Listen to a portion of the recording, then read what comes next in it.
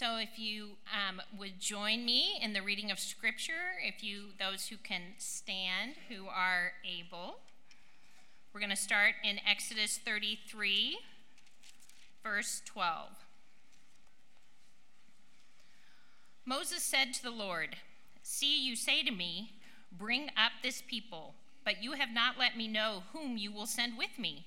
Yet you have said, 'I know you by name, and you have also found favor in my sight.' Now therefore, if I have found favor in your sight, please show me now your ways, that I may know you in order to find favor in your sight. Consider too that this nation is your people." And he said, "My presence will go with you, and I will give you rest." And he said to him, "If your presence will not go with me, do not bring us up from here. For how shall it be known that I have found favor in your sight, I and your people? Is it not in your going with us, so that we are distinct, I and your people, from every other people on the face of the earth?" And the Lord said to Moses, "This very thing that you have spoken I will do, for you have found favor in my sight, and I know you by name." Moses said, "Please show me your glory." And he said, "I will make all my goodness pass before you, and will proclaim before you my name, the Lord. And I will be gracious to whom I will be gracious, and will show mercy on whom I will show mercy." But he said, "You cannot see my face, for man shall not see me and live." And the Lord said, "Behold, there is a place by me where you shall stand on the rock. And while my glory passes by, I will put you in a cleft of the rock, and I will cover you with my hand until I have passed by. Then I will take away my hand, and you shall see my back, but my face shall not be seen." And now for 34, 29 through 35. When Moses came down from Mount Sinai with the 2 tablets of the testimony in his hand, as he came down from the mountain, Moses did not know that the skin of his face shone because he had been talking with God. Aaron and all the people of Israel saw Moses, and behold, the skin of his face shone, and they were afraid to come near him. But Moses called to them, and Aaron and all the leaders of the congregation returned to him, and Moses talked with them. Afterward, all the people of Israel came near, and he commanded them all that the Lord had spoken with him in Mount Sinai. And when Moses had finished speaking with them, he put a veil over his face. Whenever Moses went in before the Lord to speak with him, he would remove the veil until he came out. And when he came out and told the people of Israel what he was commanded, the people of Israel would see the face of Moses, that the skin of Moses' face was shining. And Moses would put the veil over his face again until he went in to speak with him. And then 40, starting in verse 34. Then the cloud covered the tent of meeting, and the glory of the Lord filled the tabernacle. And Moses was not able to enter the tent of meeting because the cloud settled on it, and the glory of the Lord filled the tabernacle. Throughout all their journeys, whenever the cloud was taken up from over the tabernacle, the people of Israel would set out. But if the cloud was not taken up, then they did not set out till the day that it was taken up. For the cloud of the Lord was on the tabernacle by day, and fire was in it by night, in the sight of all the house of Israel throughout all their journeys. Amen. Kathy and Dick, thank you for everything, for being such an encouragement to our church family, to me and Mallory. We're so excited to have Kathy as Director of Women's Ministries as we go forward, so what a blessing today. Thank you.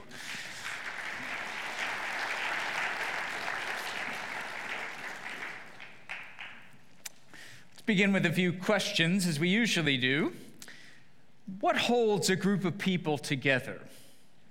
What kind of values and shared vision does it require to have any kind of a cohesive movement among either a nation or a church?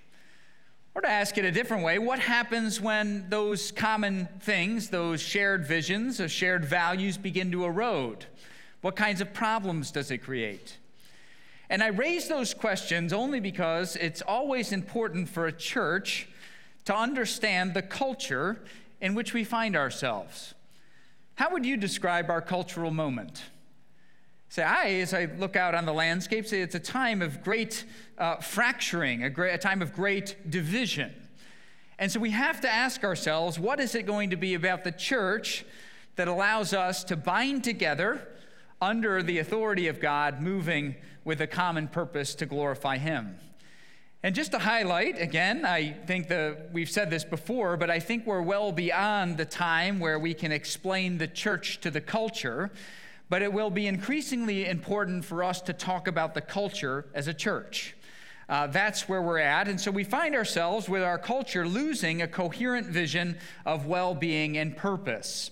So you think about how dangerous this is. I've got a few ideas. First, William McNeill, a famous historian. Listen to what he says. A people without a full quiver of relevant, agreed-upon statements, accepted in advance through education or less formalized acculturation, soon finds itself in deep trouble. For in the absence of believable myths, coherent public action becomes very difficult to improvise or sustain. And I would say in that quote, the idea of a believable myth, he doesn't mean made-up story, but rather he's talking about myth in the way that C.S. Lewis would use that term. What he's talking about is there a common big theme? Is there a place upon which we can plant our feet in agreed-upon, shared vision of the way things are so that we as a church and as a people can move forward in a meaningful way, to move forward with actual action that's going to make a difference? Now, I think it's widely admitted now that ours is a culture where we have lost this idea of a shared vision of well-being and purpose. Take, for example, recent article in First Things by Russell Berman out of Stanford University. Title of the article, State of Emergency, that we find ourselves constantly, the so-called elites declaring states of emergency. Why does McNeill conclude this? Why? Because he says there's deep fracturing and cleavage in the social makeup of our time, that there's no agreed-upon vision of the future. I think maybe more enlightening, Francis Fukuyama, someone know that name, back in the 80s, wrote a famous essay called The End of History. And what Fukuyama said, he said, now that we have capitalistic liberal democracy, this way of understanding how we're to all get along, he said, this is the end. We've self-actualized, that this is kind of the pinnacle of where humans can go. How interesting that he's had to write another book. That one's called After the End of History. Why did Fukuyama write that book? Because he says, my old thesis of saying we've kind of arrived, it's now eroding from underneath us, that the so-called order of capitalistic liberalism, lowercase l, we have lost our confidence in a lot of the institutions in which we've trusted. Now, friends, I happen to think, I know God can do whatever He wants, I happen to think it's way too late for our culture. It's way too late to have a grand enough vision for our culture to move in concert. But it is not too late for the church, and it must not be too late for the church, that we must have this common appreciation for a shared narrative and a shared purpose so that we might, to use McNeill's words, move forward in a meaningful and coherent public action. That is, can we move in a church in such a way that exalts the name of Jesus, that we would be bound together in love and in charity as brothers and sisters, and be this counterpoint to a culture that is eroding, that is finding itself in no man's land, so to speak. And that's why I think I wanted to think about how Exodus ends and how this introduction of our cultural moment and us as a Bible-believing, Christ-exalting church, how this fits to the end of Exodus. So if you remember what's happening at Exodus 33 and 34, where the first two readings came from, you remember we're coming off the heels of a terrible betrayal. That Exodus 32 is when the Israelites, after their leader disappears for 40 days to get the law and the tabernacle dimensions, they decide to quickly turn their backs on what they've pledged themselves to. They've forgotten who they are as God's people. They craft the golden calf, and we find ourselves asking, is it all going to be wiped out? Is this relationship between God and His people, is it going to make it? And so Moses, as the leader of this movement, in chapter 33, as he's negotiating with God, finds himself in a moment of significant crisis that I don't want to underestimate. Just think about how Moses might have been feeling. He said, well, after all we've witnessed, God's brought us through the waters of the Red Sea. He's established us. He's graciously given us his law. He's told us that he's going to dwell with us in his tabernacle, that I disappear for 40 days, and it's as if we had no concept or no remembrance of all that God has done for us. You say, what's Moses asking? I must have failed as a leader. I must not have communicated accurately. Is anybody going to make it? Are we all going to be wiped out? Is our nation going to exist? You see a lot of questions, some overlap with the way a Christian might be thinking, right? Are we going to make it? There's such deep problems. And so Moses is in a place of, I could say, real trouble. And I ask you, say, what do we do when we're feeling defeated and in real trouble? You think of all your impulses, the fleshly nature. When I'm in trouble, I scramble for answers, or, are we tempted to medicate, or, diversion, as Pascal said, all the things we can scramble to. And I want you to notice, you remember nothing else today, 33 and verse 18, perhaps the most audacious prayer in Holy Writ. That when Moses' back is up against the wall, he's talking with God, pleading with God to preserve the people, he utters these words, Lord, show me your glory. That's his prayer. It's a bold prayer. Think our uncertain economics and politics and the hatreds, the bitter factions in our land. We're scrambling everywhere for answers, doing all we can. Is our prayer, Lord, show us your glory? And so Moses pleads this in the moment of crisis.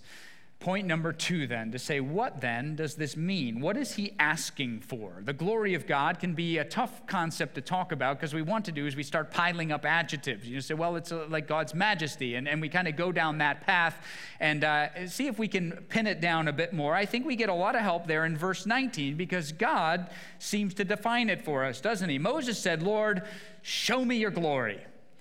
And God said, I will make all my goodness pass before you. It's an interesting phrase. So God seems to say, as he grants this prayer, this bold prayer of Moses, I'm going to reveal to you in a new way, Moses, my good nature, all that I am in my fullness as the one who's self-existent, the one who's sustaining everything, the one who's guided you this far. I'm going to reveal all my goodness to you in a very special encounter. We can go a bit further. Look at Bavinck in the notes, famous theologian. Bavinck would say this, the glory of the Lord is the splendor and brilliance that is inseparably associated with all God's attributes and his self-revelation in nature and grace, the glorious form in which he everywhere appears to his creatures. Bavinck would gloss this as saying it's a kind of awareness in appreciation among the faithful, those who are God's, God that belong to God, that is, an appreciation for God and his fullness and his brilliance and his sufficiency. It is the magnitude of God and the goodness of God that must sustain us in a cultural moment where we have nothing to sustain us. If I can go a bit further, you see, glory in Greek, which is, I think, the way that most of us in English, when we hear the word glory, we have the Greeks in mind from, Greek myths, Homer and so forth. And we think glory is something really achieved in battle. It's about recognition. It's about something earned. It's about something bold and courageous. That's very much the Greek understanding. But let's think of the Hebrew word. That the Hebrew word for glory is really about weight. It's something that metals can have, actually. It's about heaviness and thickness. And I raise that because if you think about that definition of God's glory, his weightiness and his significance, I could define it in such a way to say it's almost the exact opposite of where we find ourselves in our time.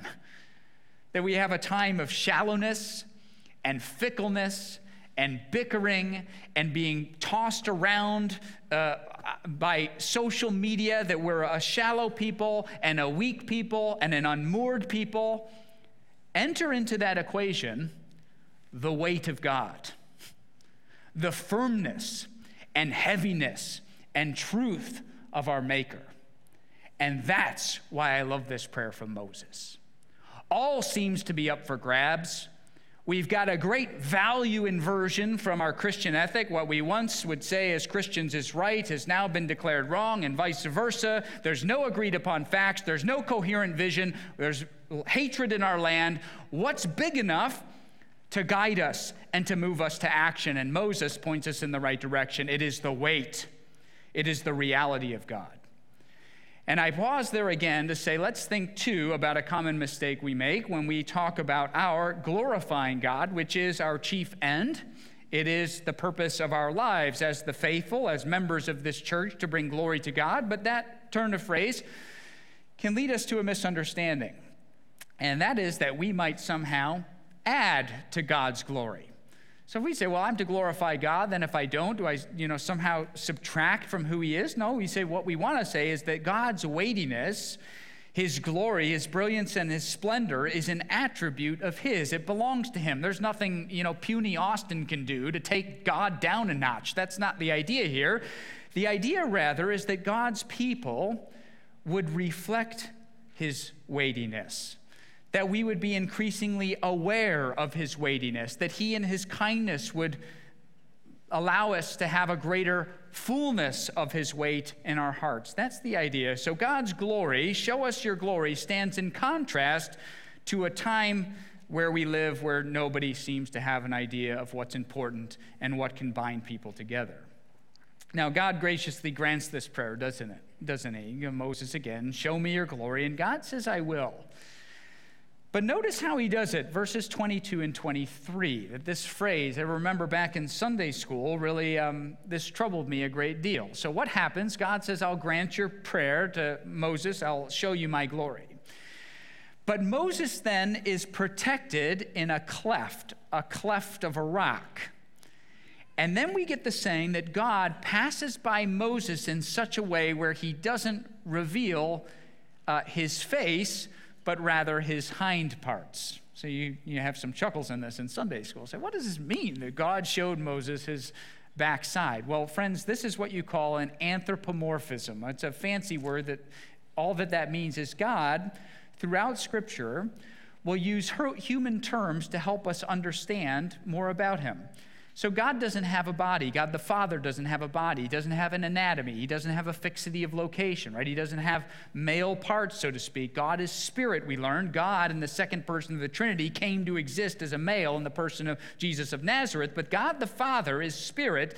So what does this phrase mean? That God graciously protects Moses from the fullness of his glory. Why? Because no person, we see, can behold the entire glory of God and live. That God's too pure and too bright. I think maybe the best analogy for this is the sun. Say, nobody looks directly into the sun. You say you might try for a brief moment to look into the sun, any more even than I would look into these lights here. You can't possibly. You look into the sun and you turn away. It's too bright, but you can see the radiance of the sun to know it's real. That's the image in the end of Exodus 33. God says, I will give you an encounter, Moses, that has far surpassed even the previous encounters that Moses has received in the earlier tent of meeting. Remember, Moses has been meeting with God as a man meets with his friend. But God grants this prayer in such a way to authenticate his goodness to the national leader, but shielding Moses from his full glory. Why? Because no person can see that and survive.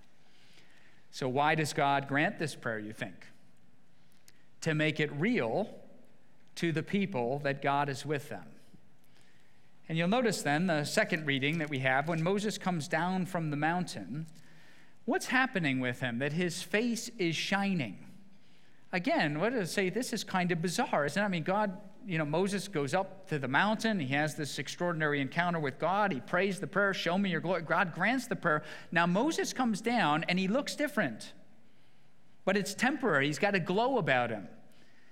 Say, God is showing the people that he's real, that he answers prayer, and that he is among them. But Moses, because of how he looks, you'll notice, has to put a veil over his face because the people, the brightness of his face, and they say this is a bit, intimidating that the man's face is glowing. So Moses has to wear a veil even as he communicates to the people of Israel. Why? Again, because the glory of God is too full, it's too rich to be appreciated in mass by Israel at this time. And you asked the question, and we've been in Exodus 9 months. Exodus is a grand symphony. I want us to think of it as this incredible piece of music for a minute. You could say, what note? You got the maestro holding up his arms here at the end of chapter 40. And you say, what note does Exodus end on?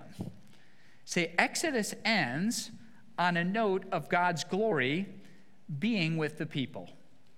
That the tabernacle has been constructed. We talked about that. It's the intersection of God and his people. The tabernacle's been made, and the glory of the Lord's dwelling in the tabernacle.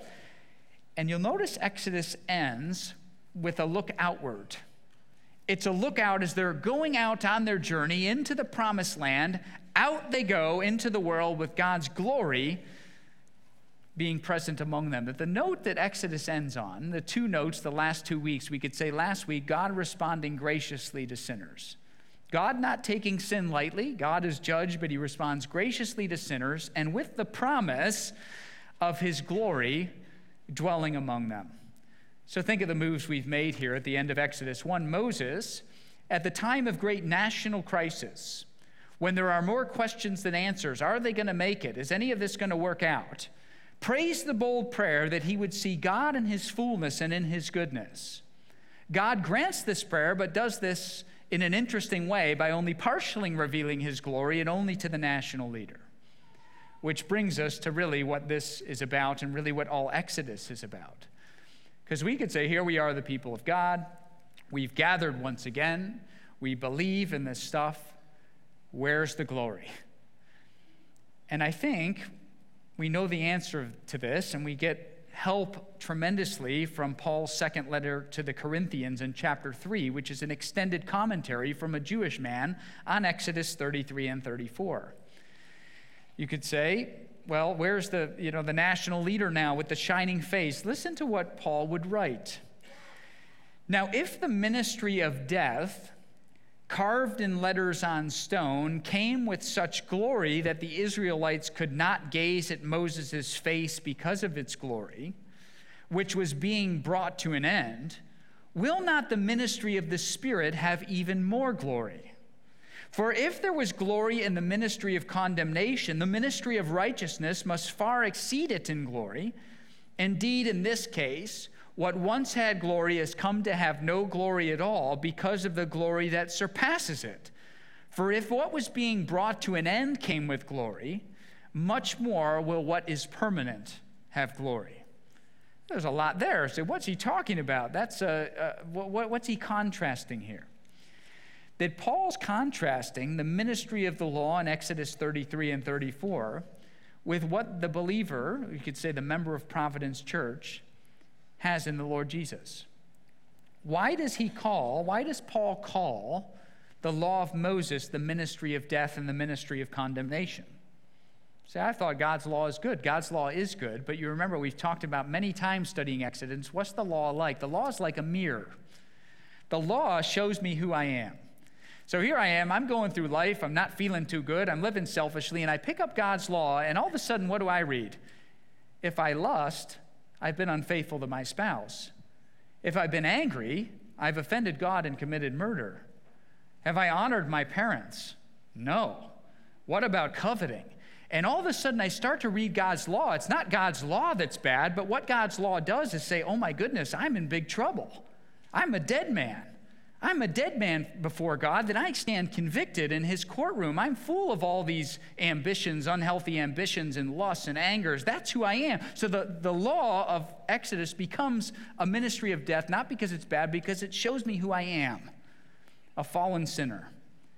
And it points me forward to a greater truth. Notice the ministry of righteousness that comes in Jesus. You see, the law can't give us life. The law shows us who we are.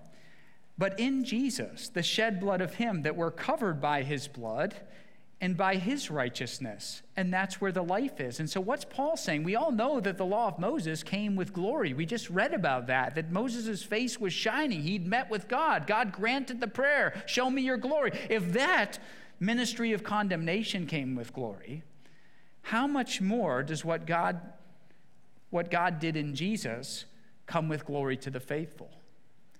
So the conclusion of this matter is rather striking, that the Israelites could not fully gaze upon the glory of God. Even then, their national leader had to wear a veil. But among the church, for those of us who've surrendered to Christ Jesus as King and Lord, that as we would do that, that his Holy Spirit, the Spirit of God, would come to indwell, that is, live within each brother and sister in our congregation, so that the weightiness of God, the anchor of what God has done in Jesus, is what unites us towards public action as a church. Friends, I pray that that's true for you today. See, a lot of times as Christians, we get so caught up in this stuff. We worry way too much about our circumstances and about our economics and our politics. Say, yeah, we're involved in those things. There's often, better choices and worse choices. Of course, we want to make better choices, and we should do so. But the church will never be unmoored because we have the glory of God, his goodness in us, and we must be made more and more aware of a church family as that, of that truth, so we have a coherent vision so that we can honor God in this time. Now, 3 quick applications, and I know that I have to wind down. First, you'll probably notice, first is a caution and then 2 applications. The caution is that this verse can be abused in certain circles. Maybe you've seen some churches, and what happens is the lights begin to go down low, and the music starts to, be built up in such a way, and the preacher gets really animated, and he prays, "Show me your glory," and the whole thing's kind of geared towards manufacturing a temporary experience among the people in the church. Say, "Oh, I've got this kind of temporary emotional high." Is that what Moses is asking for? He doesn't know if his people are going to make it. He's asking himself about whether he's failed in his calling. He's not saying, "God, give me a temporary high manufactured by other fallen people." No, what he's praying is, "God, may it be that I have a deep awareness and appreciation and a reminder of your goodness and your splendor in a confusing world when I'm tempted to go to and fro." That's what he's praying.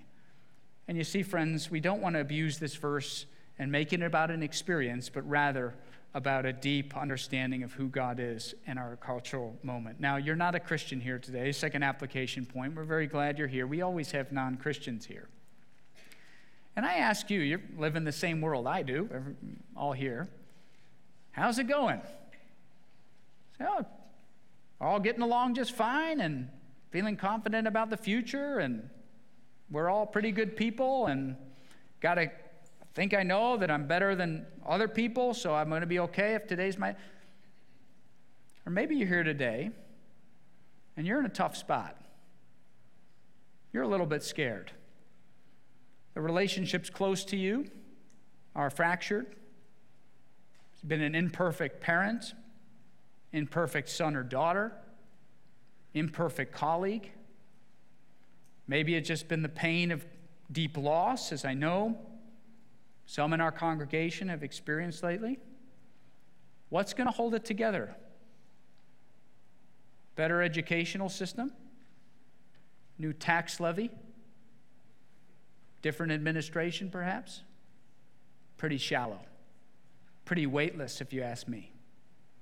Could it be that what is going to anchor us in this time is an awareness of the God who made us, and that God has spoken in the person of Jesus, and that if you surrender to Jesus as Lord and Savior, admitting your sin, repent of your sin in the ways that you've made a mess of your life, and you turn to Christ, that it's there and there only that there's a firm footing for the most intimidating things you'll face.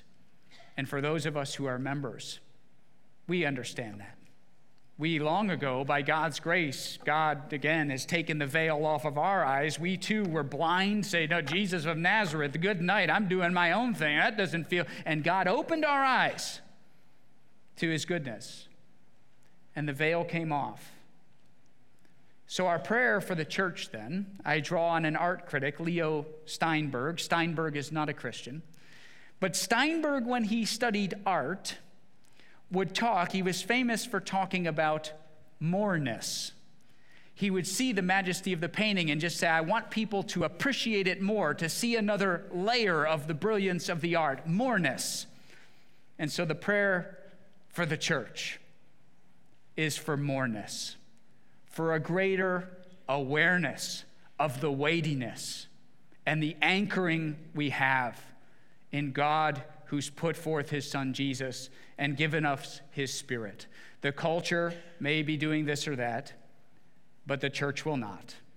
May our church be about the business of the kingdom, lifting up Jesus, obeying his word, building each other up in love, because that will win the day in a time of mass confusion. I'll pray. Father, thank you very much for this bold prayer of Moses. Lord, I pray that we'd have, I don't often have courage for this prayer. Show us your glory. Make your weight known among your people. Help us to be confident in you in a time where we don't have confidence in our institutions or the people leading us. Well, we're not designed to have confidence out there. We're designed to have confidence in your character. And so, Lord, help us to live for you, to stay straight and on mission, following the Lord Jesus together.